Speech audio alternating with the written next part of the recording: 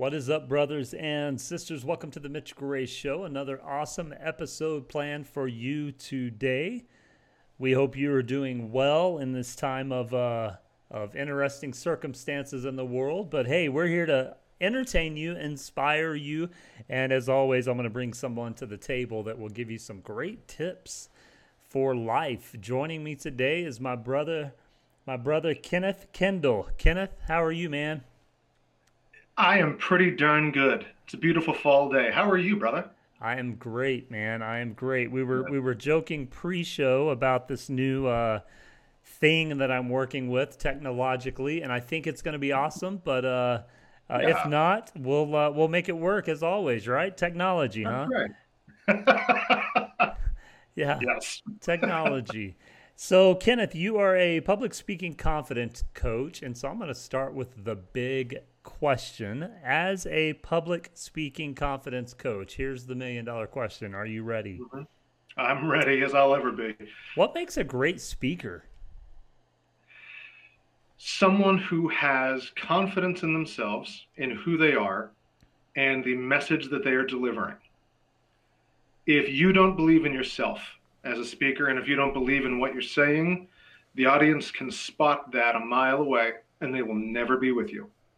If you believe in who you are and the message you're getting out there, that's the ticket.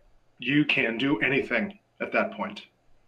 I love it. I love it. That could be the end of the show. We're done. We're Good done. night. No, we're not done. Confidence is an interesting thing, isn't it? It's almost like confidence is this characteristic or element that actually brings together all of the underlying characteristics, and it's really a reflection of the soul almost. Absolutely. And I think that's probably what led you to that definition that you brought to the table. Absolutely. And I love how you put that as a reflection of the soul. Yeah. One of the big things that I teach is that you as a human being are enough.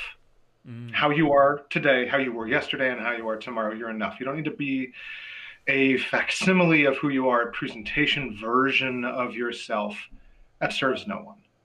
So if you can truly reflect yourself, reflect your soul when you're on stage giving a speech or on Zoom, this is public right, speaking right, too. right. Um, that's that brings out that confidence. So yeah, you're absolutely right. Let's talk about that you are enough. I had no idea you were going to bring that up, but I want to dig into that since we're there. We are in, the last 8 months for us as Americans. It's been a year for many countries in the world. In the middle of this pandemic, and I've been doing a lot of kind of data research, mostly on how this is impacting workplace culture, how it's Mm, impacting people who are now having to work from home, who aren't used to working from home. I think that might kind of be a personal thing for you as well that's impacted you. But there's this statistic that I read the other day that this pandemic and the worldwide stress and working from home has skyrocketed mental health. The data that I read was like over 74% of adults are actually reporting mental health issues specifically related to this. Now, I want to tie that in with what you said. I'm someone who has struggled with mental health. I don't know if you have or if you know people that I have. I'm have. sure, yeah. It's that idea that I am enough or the doubt in being enough. So, Yeah. how does someone work through that in your experience? I know we're going to talk about public speaking, but Mhm. um, as someone who stands in front of people or speaks in front of people, Mhm. there's always that wicked fine line of feeling like you are enough or that you are not enough. What does that look like? How do you navigate that out within public speaking, outside of Mhm. public speaking? So let's kind of take it out of the context of public speaking because if you can, because this applies for any skill, Mm, um, whether you are enough as a swimmer, as a cyclist, as someone who fixes roads, it doesn't matter. Um, so what the work that I do is is a little wooshy wooshy, but it's also a little brain science. So I don't know if you've ever read the book The Talent Code by Dan Coyle. no. Have you heard of that? Fascinating stuff, really fascinating. I highly recommend it for anybody. It's really an amazing read. But one of the things that he was a sports writer. That was his career. He was a sports writer, and what he started noticing is there was these hot spots around the world that were producing a disproportionate amount of talent than everybody else. And he just gets like, why? Why is this tennis camp in the middle of nowhere, Russia, putting out more world champions than, U.S. Olympic team? Right. Why is this soccer camp in Brazil putting out more? So he went on a research quest and discovered the training methods these folks were using, and it all has to do with myelin, which is a term that most people might not know. It's a chemical in your brain.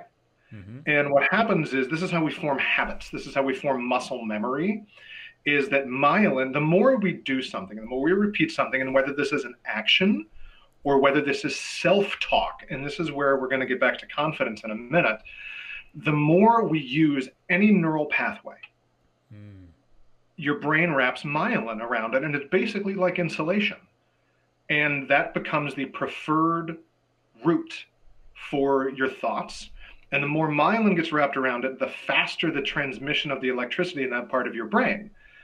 And the more your brain just wants to use that. So that's how we form these habits. And all this is discussed in the book. There are pictures. It's wonderful. They look like little sausages in your brain. That's pretty cool. Any scientific explanation with pictures is always helpful.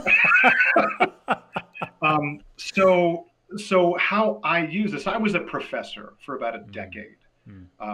And I used a lot of this methodology in that. But what we do is we find out, what is your self-talk around your self-confidence? And then specifically in my work around public speaking, what are the hangups you have? Are you before a speech, are you saying something like, this is terrible, I'm so afraid, I'm going to suck, what if I mess up? Because that is what you're reinforcing in your brain. It's your self-talk. Yes. So we identify, what is that self-talk? And where are you sabotaging yourself? What I'm not doing is going back to the relationship you had with your mother when you were 3 and fixing that. Right. Can't do that. But what I can do is help you stop the habit that you formed around this. And then we start to myelinate a new pathway so that then becomes your new habit. And we practice this in a safe space, which I know is a buzzword, but it really is. We do it in a little cohort, a little group that is extremely supportive. And over our time together, we form new habits around self-talk. And then we do the same with creating an engaging speech, talking with an audience, learning how to do a tennis swing, whatever it is. You start forming these new habits and myelating those, changes your entire outlook, changes your thought patterns, which changes your reality. Yeah, I love that. I love that idea of self-talk. And you're not a psychologist or a therapist, which is why you're not going back to the root of the problem. But there is this idea and this almost permissive action that someone can take, that we do know that there's a reason that you've arrived at that self-talk, at that self-reflection.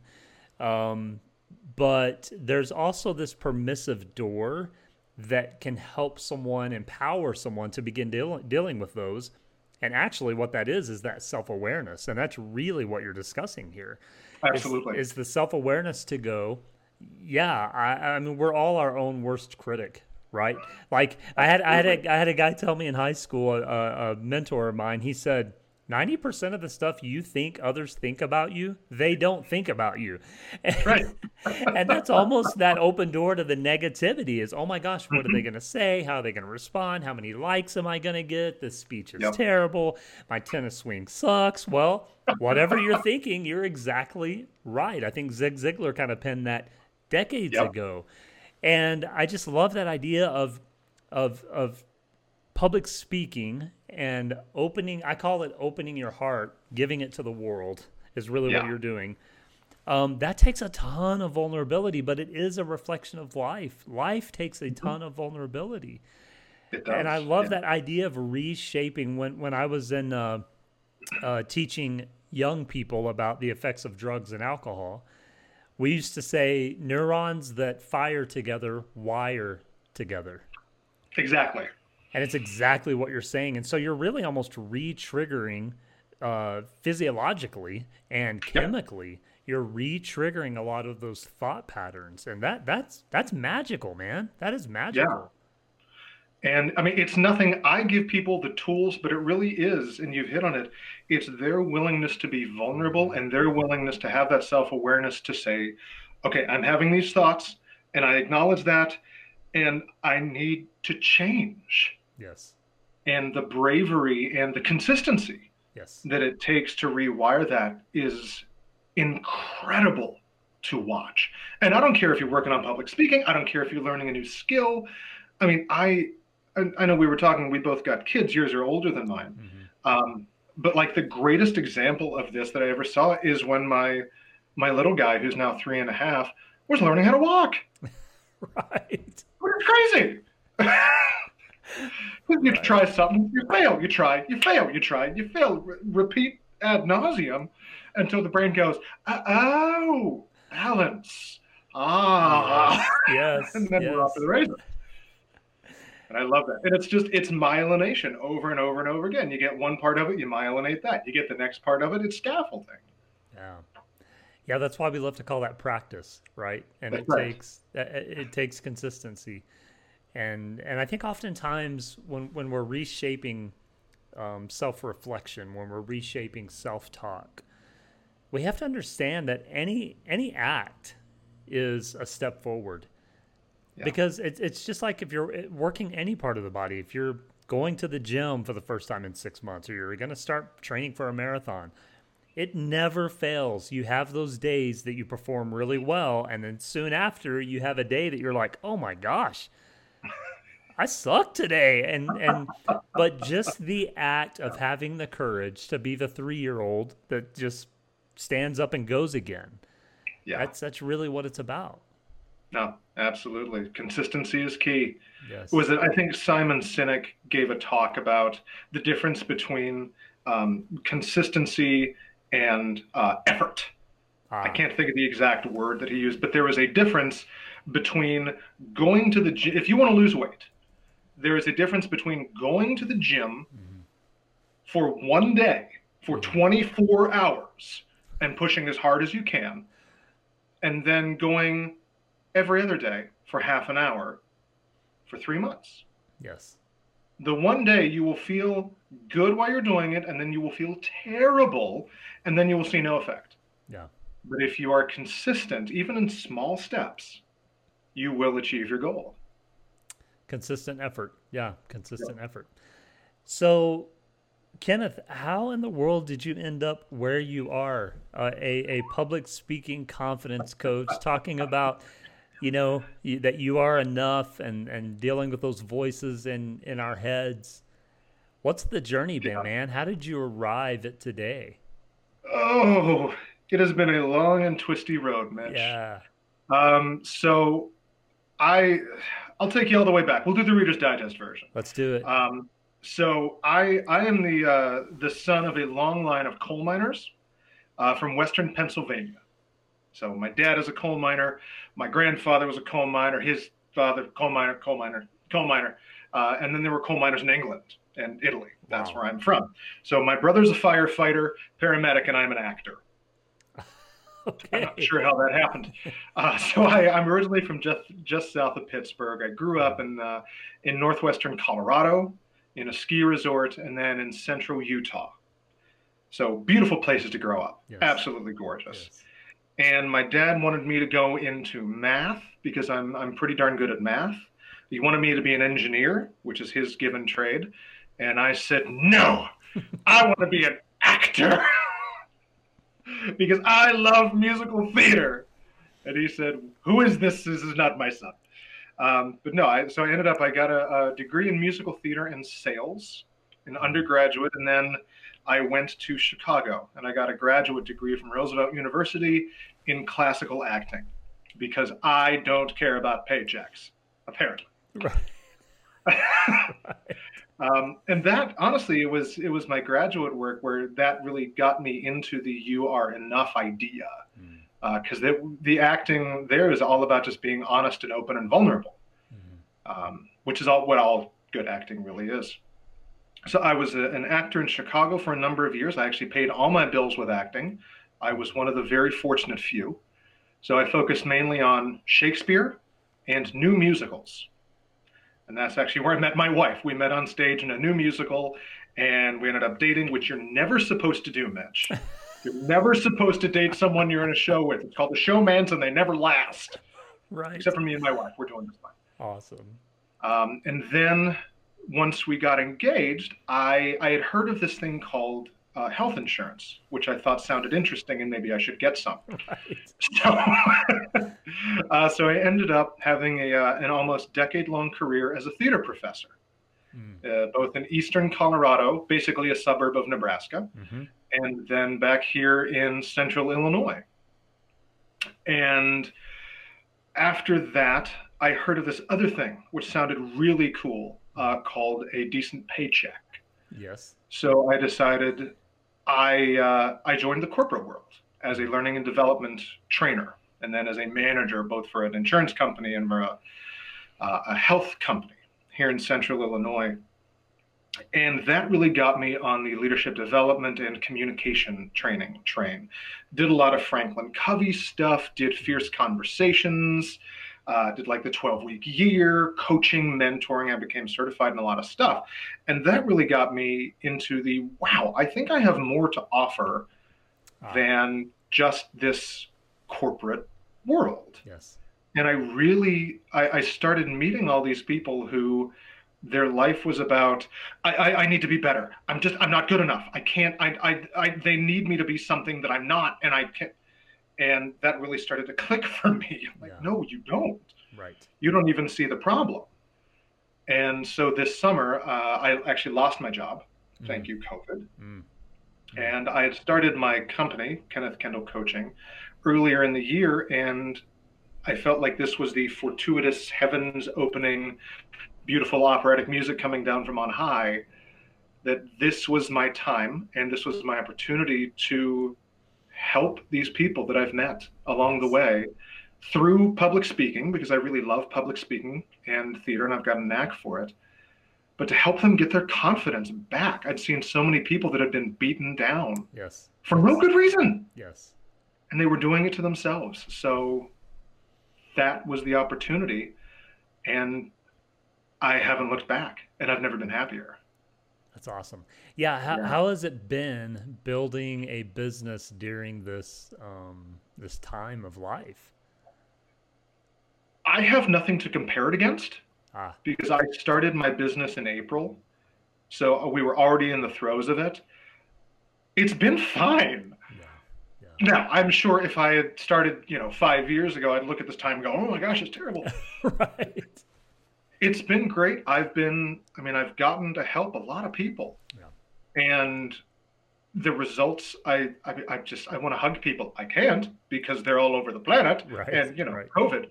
But it's been fantastic. Yeah. Yeah. That's Yeah. awesome, man.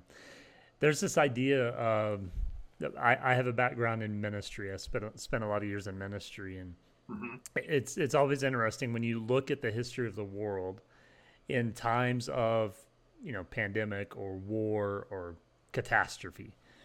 There's a few certain career fields you really want to be in during those times. Ministry is always one of them. Yep. Healthcare is another one.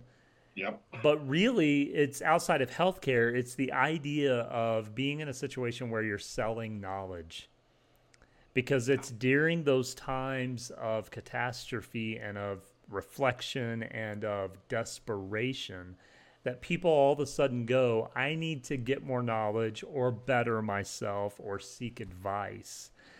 And Yeah. so I could argue with people that in a positive way, the best time to be available professionally is during a catastrophe, because people do need they need that. And I'm like you, I'm the same way. I've had an opportunity to help a ton of people, and it's simply because not only did you hear the music coming from on high, a lot of other people have too, and a lot of times it's out of desperation. And Yeah. yeah, that's No, I awesome. think you're absolutely right. And I mean, I'm glad that you mentioned that just with your calling and with your background in that. I have found that throughout history there are really our two backgrounds in spiritual and the theatrical have always been intertwined. So it's always fun to talk Yes. with someone who has a similar background. Yeah, It's two and sides of the same coin. art and entertainment would be another one that always does well during, because people just, they want support, they want encouragement, they want inspiration, but then they also just want to be entertained. And you've heard it Absolutely. during the shutdown. We just want football back. We just want sports back. My family and I talk about it all the time. We're moviegoers. We love to go to the movie theater. And just the other day, I was like, man, I just want to go to a movie.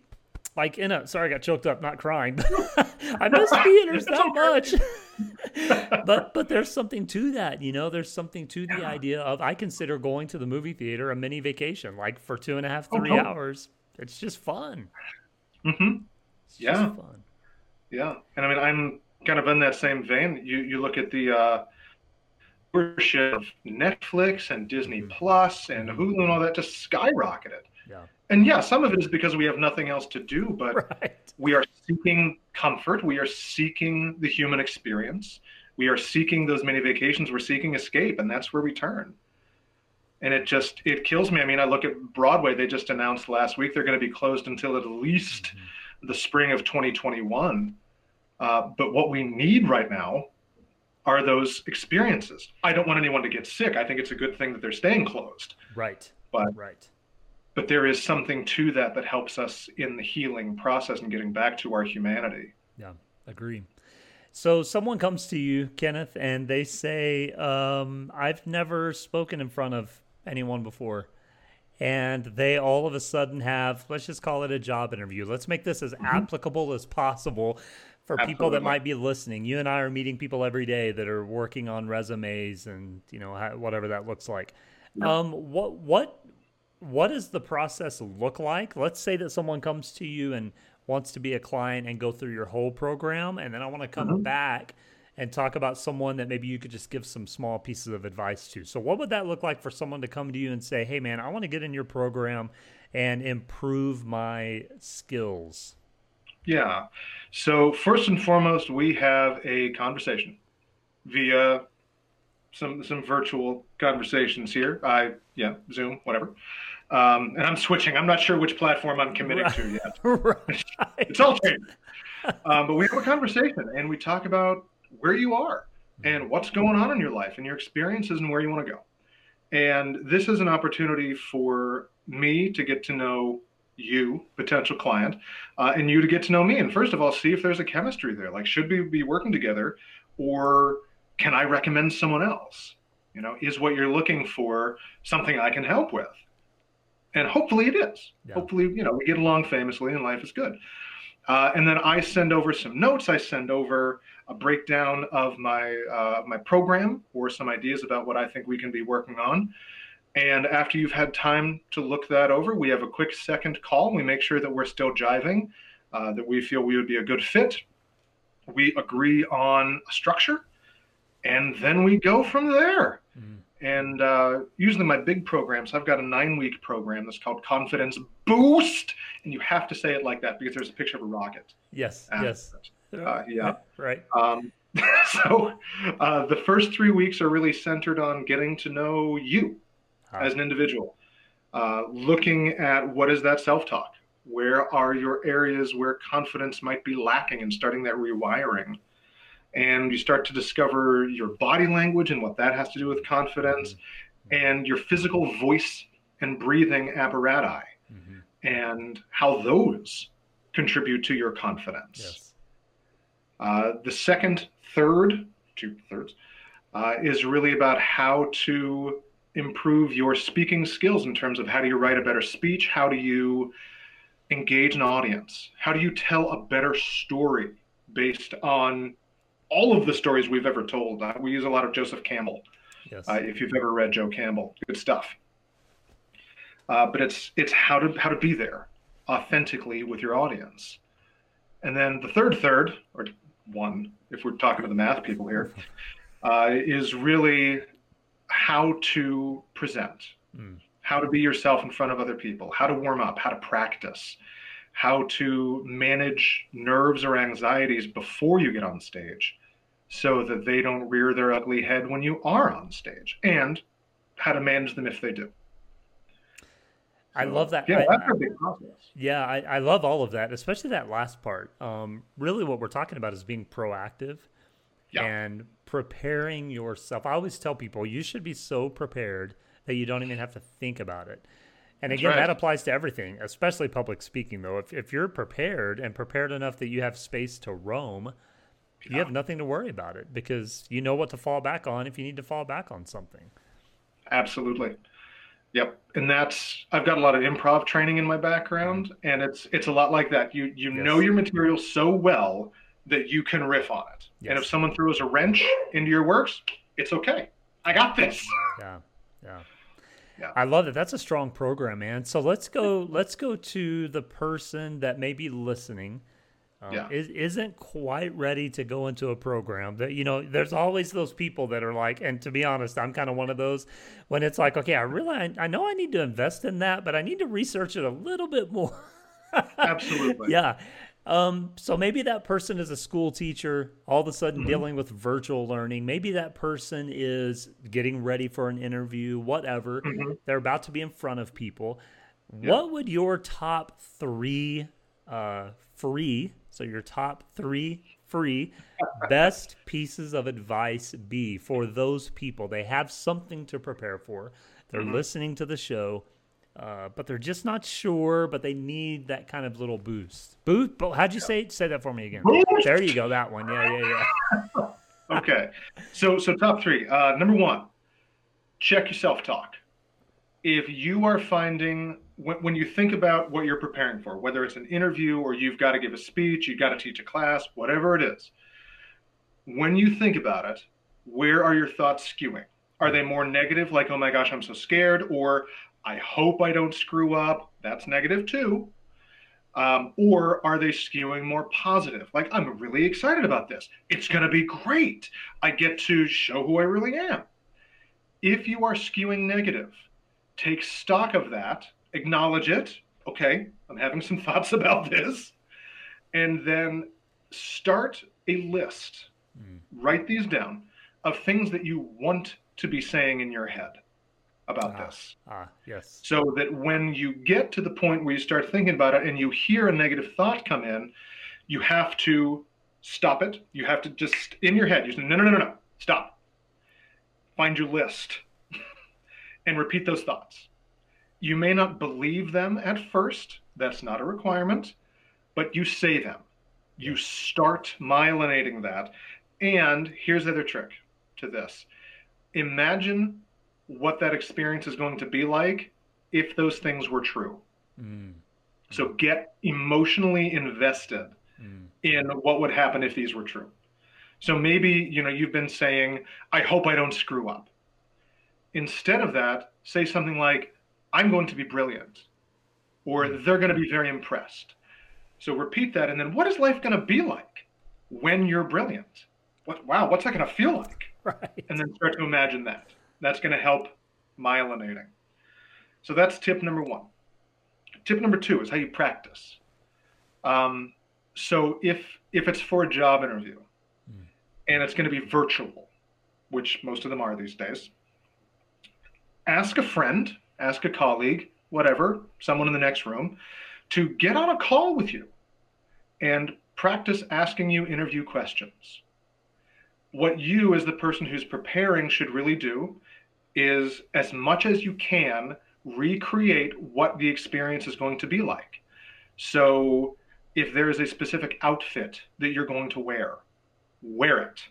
If it's at a specific time of day, try to make it around that time. If you're going to do it in a specific location, do it in that location or approximate it as much as you can. So get everything to that point and see if you can get, some very common interview questions and get in the habit of answering those and getting those questions in this space. If you have a PowerPoint presentation, practice it. Yes. So practice in as much as of an equivalency as you possibly can. And please use a friend for this. Get someone to ask you questions. Please. Yes. That's a huge part of it. And the third one is don't be someone that you are not. This is especially true for job interviews. But I know teachers are a lot in this. They may feel that they have to put on a presentation instead of just being themselves. That's the biggest mistake you can make. This goes back to the you are enough, who you are, the life experience you have had, all of the failures, all the wins you have had, everything that has made you you. You are enough, my friends. You are exceedingly interesting already. You are the only person like you in the world. So don't pretend that you are something that you are not. Fine example.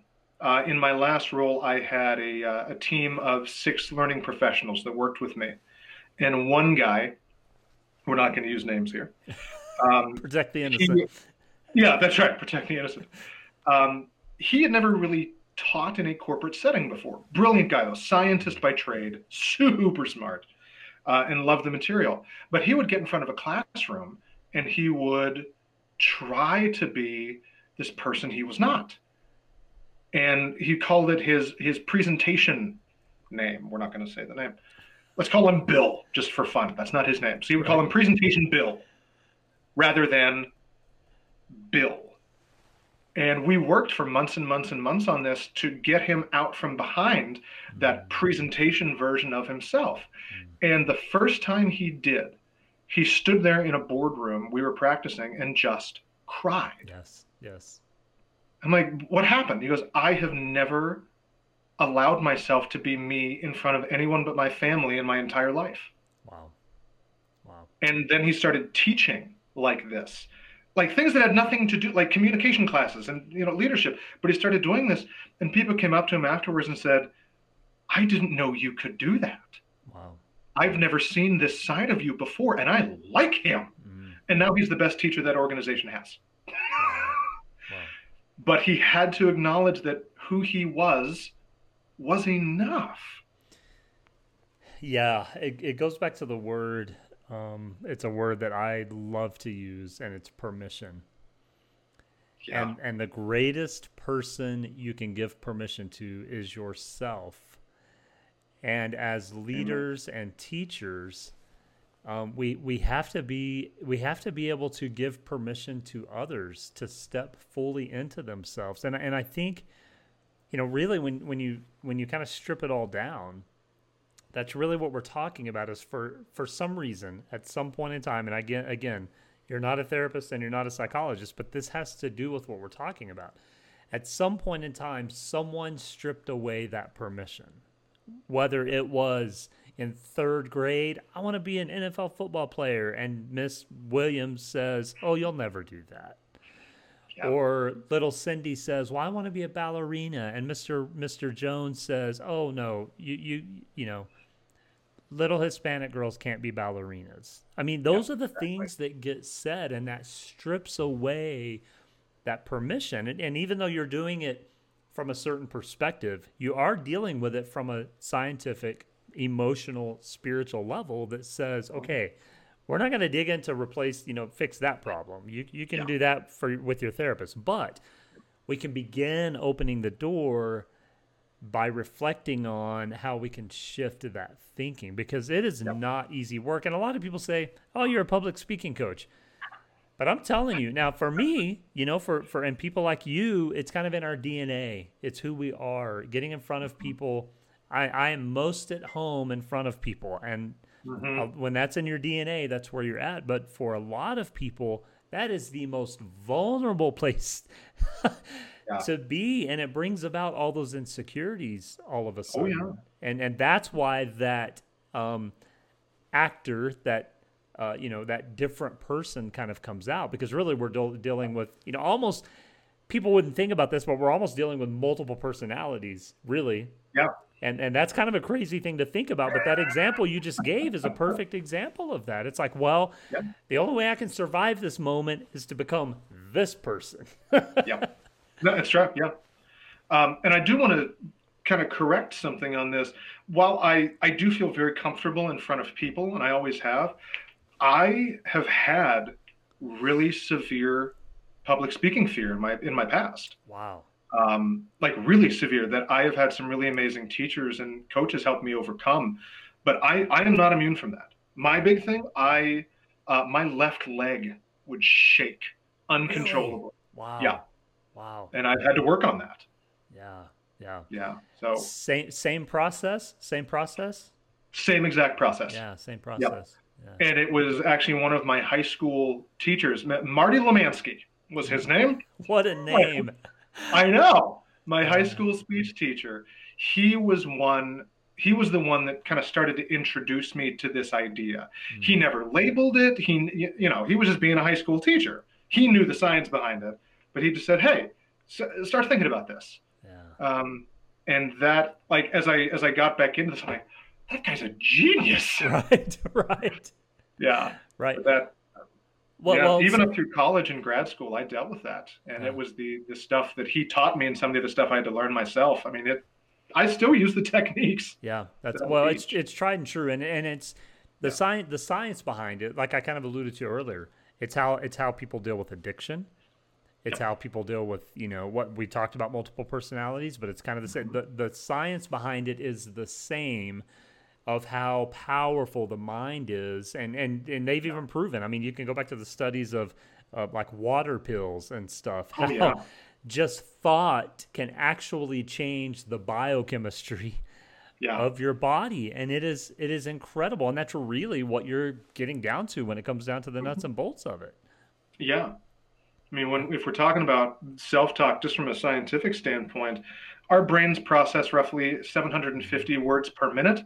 We tend to speak somewhere between 140 and 160 words per minute. Yeah. So that's what we're hearing. But that other 600 words that our brain processes, that's self-talk. That's our thoughts. Yes. Super powerful. Yeah. And the great thing is, probably the most powerful thing of all is we get to choose. We get to choose. Some days are more difficult than others, but we get to choose what that looks like. Yeah. Yeah, absolutely. Crazy. That's really powerful. So check your self-talk, practice. I love, back in the day, we used to call it role playing, and I still use that term, and people freak out. I'm like, but it's great. Role playing is awesome. It is, yeah. Yeah, and authenticity. Well, I exchanged what you said for that one word, authenticity. Yep, be authentic. totally fine. Yeah, be authentic. Yep, authenticity. I love those. So I want to go back to, you kind of alluded to it a little bit, some experiences that you've had, with public speaking, et cetera. Mm-hmm. But was there a moment in life for you, an experience that you kind of reflected and said, no, I really want to help people. I really want to empower people. Was there kind of a moment or a season that really kind of, kind of almost put you in a situation of pressure internally where you said, no, this is where I want to be? Yeah. So it was actually my first year as a college professor. I'd always known that I wanted to be a teacher. It was just from when I was little, I knew that at some point I wanted to teach. I didn't always know why or what I wanted to teach. And then, I got into theater and I'm like, oh, I'll teach this. That sounds fun. That's easy, right? But my first year teaching at Northeastern Junior College in Sterling, Colorado. There you go. Nobody's ever heard about. I was asked to teach some public speaking courses. And so you got a picture. So Northeastern Junior College, affectionately called NJC, little 2-year liberal arts college in the middle of the plains. Basically, the nearest towns were in Nebraska and Wyoming. Mm-hmm. Okay. Bunch of ranch kids, farm and ranch kids. And, like the one random hippie in town who we love, by the way. They're amazing. These people had never seen that theater. They had never done speeches. They had never, And so getting into these classes and introducing them to not only public speaking and the concepts, but how to have stage presence, how to put together an argument, how to be persuasive, how to avoid logical fallacies, like opened up their brains. Like, oh my God, there's this whole other world. Right. We started talking about Sophocles, we started talking about Aristotle, and like everything kind of clicked for them. And the moment for me happened when one of my favorite students, his name is Bobby, and we are still very good friends. He's kind of like an adopted third son at this point. But I watched him transform from someone who was funny because he had no self-esteem. That was his defense mechanism, was to be funny, into this kid who was exceedingly confident and became one of the most generous people I have ever met. And he's still hilarious, but it's not a self-defense mechanism anymore. And I saw this shift happen very quickly because, and not just because of my class. Right. Don't get me wrong. He's learning. He's in college. Lots of things happen. But the lessons that he was learning, I know some of them he picked up from my class. And when that happened, when I would see him interact with people, kind of before and after, it's like that. That's the moment right there. If I can help more people get to that, get to be your authentic self, that's it. I'm good. Yeah. That's Yeah. it. There always seems to be that experience, right? And it's either an experience you witness or an experience that happens to you personally. But there just always seems to be that confirming experience that says, no, this is the path. This is the path. Yeah. So what about someone, Kenneth, who isn't public speaking? They're listening to the show. They stumble upon you. They go to your website and they check out everything you're doing at Kenneth Kendall Coaching. What about the person that isn't public speaking? Is that someone you work with? Is that someone you can help? Someone that just says, I want to improve my presence and myself and my self-talk? Yeah, great question. So first, I would argue that everyone is engaged in some sort of public speaking. Public speaking isn't just standing up on a stage behind a podium and giving a lecture.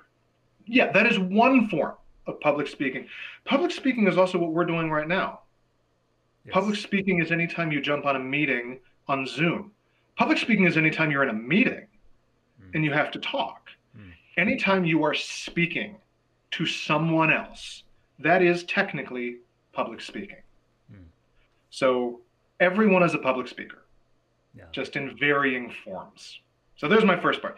But yes, I have worked with people who public speaking is not a large part of their lives. And we focus more on the confidence piece. But public speaking is the vehicle that I use. So it may not be getting together and, you have to write a 12-minute speech about why you feel that Las Vegas is the ideal destination for your family vacation. Right. But I feel that there is a lot of value in learning how to tell your story. So whether you're an entrepreneur, whether you're a small business owner, or just somebody, you have a story to tell. So the methodology I use is we're going to work through confidence and we're going to work through finding your voice by telling your story. So that's the vehicle. I love that. Yeah. Telling your story. And we're all telling our story in one way or another. I love that. Okay, another question for you. We're in a day and age, we were joking before the show about social media. And on the day that this is being recorded, especially social media, we won't go down that rabbit hole. But it's interesting. So I told you my kids are all, kind of up and grown, and the youngest one especially pretty much grew up in the age of social media. And as a parent who grew up in an age that, we didn't have cell phones, we didn't have a computer until after I got out of high school. We just didn't have, I'm kind of at that age that we didn't have that stuff, Yeah. But did you have an Atari? No, what I had was I had Pong in the beginning. And because my parents went to this, back in the day, they used to do, I don't know if they do them anymore, but they used to do like those real estate deals that if you went and listened to a 10-hour seminar, you got a trip. and, Yes. and one of the ones they went to, we got a Pong. And so that's Nice. awesome. I wish I still had that. And then I had Nintendo, first generation. I was kind of Yeah. just because that's what my parents bought me, but I had some friends that had Atari. So yeah, we're same lines there, brother. Yeah, Same lines. we're okay. But it's been interesting to watch young people on social media. Like I said, my youngest one was kind of that generation. The other two grew up with it too. And just dealing with teenagers in general and seeing people post things like, if this gets 200 likes, I'll keep it up. If it doesn't, I'm taking it down. So my question becomes to you as someone who's really dealing with confidence and self-talk. Mm-hmm. If you were talking to a 15-year-old kid right now who's in the midst of this social media TikTok age, what are you telling them? What are you having them think internally to hopefully navigate this? Peer pressure's changed incredibly. It's become likes and followers rather than if you're wearing the right jeans or not. Yeah. What are you saying to them as a teenager in this world? And that's a big one.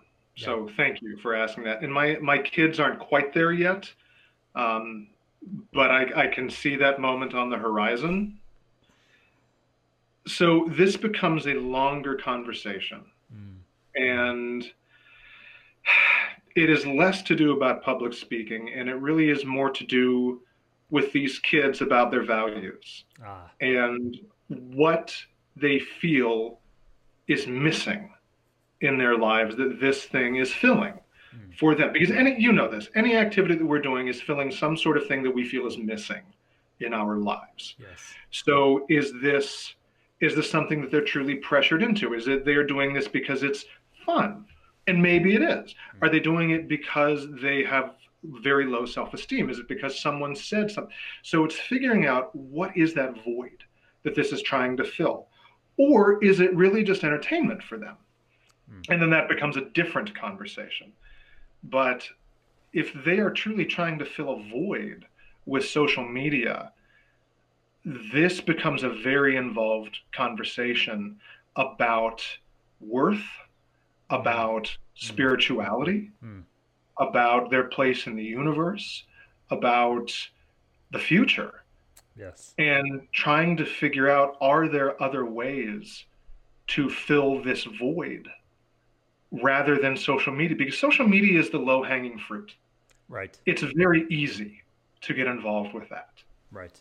So it's helping them find other ways and not telling them which one to use, but opening up kind of that cornucopia and saying, here are other ways.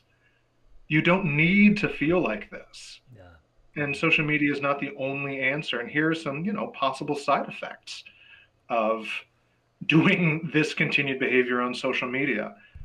And they may not see that side. So having an open, honest conversation with that, acknowledging that there are some very good things about social media, yes, but there are also some very dark sides. So yes, making sure that they understand that holistic view of it, and then helping them navigate to something that might be healthier for them. Yeah, it's the motivation, right? What's motivating this, and that can be applied to anything in life. What is the underlying motivation, and then we can go from there. And really, the reason I ask you that question is, again, when you look at the data and the research of how social media is impacting teenagers, especially, I mean, it's almost heartbreaking when you really start digging into it. And we don't necessarily want to call social media the evil empire. It's simply a vehicle. Exactly. Yeah. But at the same time, it can become like anything in life, even the greatest things in life, too much of it can become the evil empire.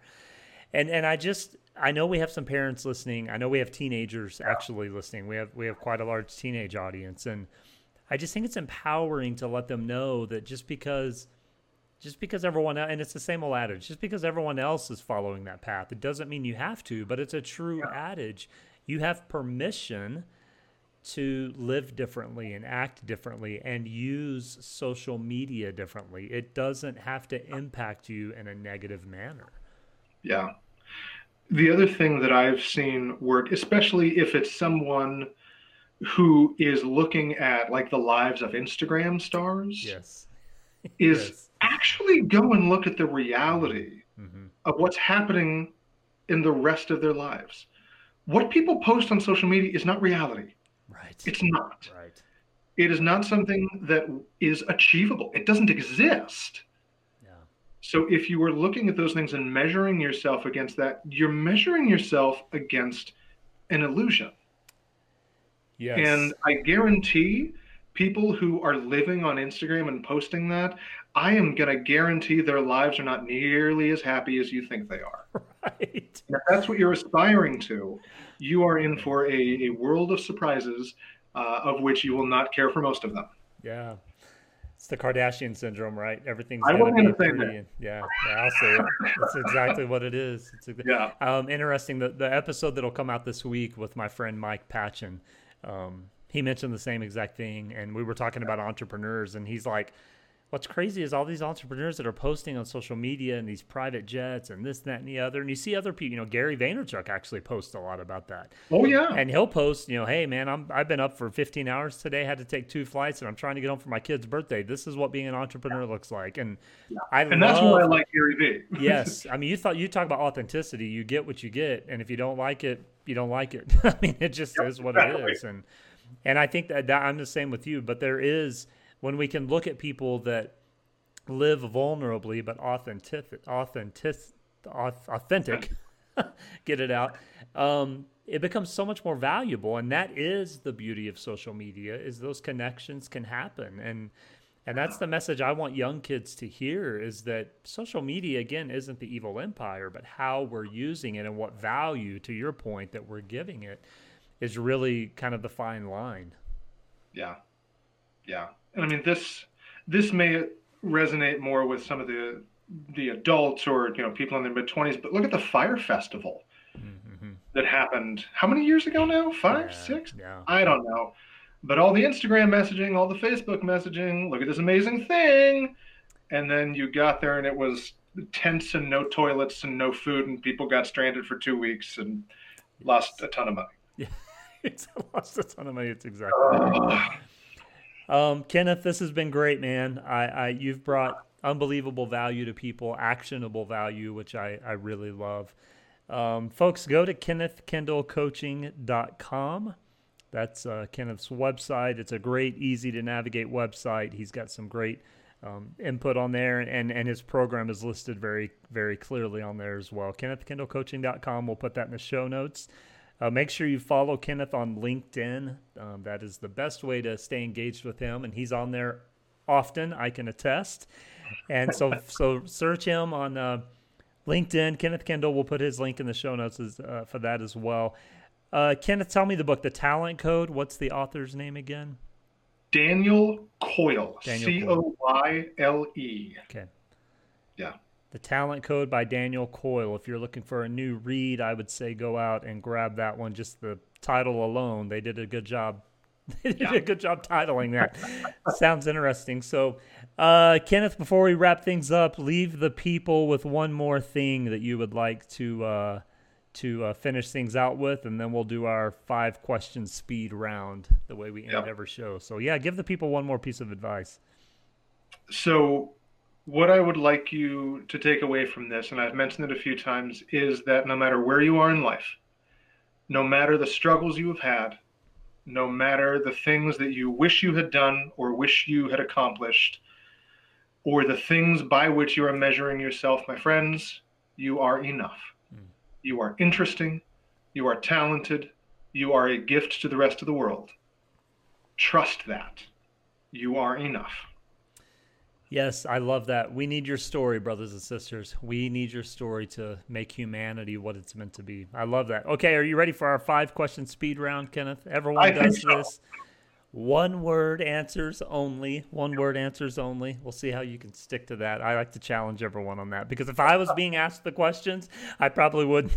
I probably wouldn't be very stay within the lines guy, right? Yep, do my best. Yeah. Okay. Regarding books, do you prefer digital or paper? Paper. Coffee or tea? Coffee. What's one guilty pleasure you have in life? Coffee. Okay. I like it. One thing you cannot live without. Coffee? Yeah, 3 in a row. And your Family. family. Family. Okay, I was going to give you the 3 coffees in a row. And your favorite season of the year: fall, winter, spring, summer. Fall. Fall. Awesome. Love that. Kenneth, this has been great, man. Thank you so much for sharing your expertise and your passion and knowledge on the Mitch Gray Show. I know people are going to get some amazing things from this. Brothers and sisters, make sure you follow Kenneth, or go to his website, kennethkendall.com. Go to follow him on LinkedIn, Kenneth Kendall. That's Kendall. We'll put that in the show notes. And the biggest thing, my friends, we hope that you are safe and well during this time and any time. Make sure you do some self-reflecting if you're feeling a little bit confused in life during this time and what to do. I believe that in your DNA is written your purpose and your path. It's just a matter of uncovering that. And that's really what Kenneth talked about today as well. So find that purpose and path, do it to the best of your ability, be authentic, check your self-talk. I love that. Check your self-talk and practice. Yeah, never hurts to role play. Grab a friend, have a cup of tea, make a Zoom call. Just do some crazy stuff, brothers and sisters. It will help you out. Thank you for listening to The Mitch Gray Show. Please subscribe wherever you listen to podcasts. Follow us on social media at mgraymedia and subscribe to the YouTube channel, Mitch Gray Media. Hope you have a great week, and we will talk to you soon.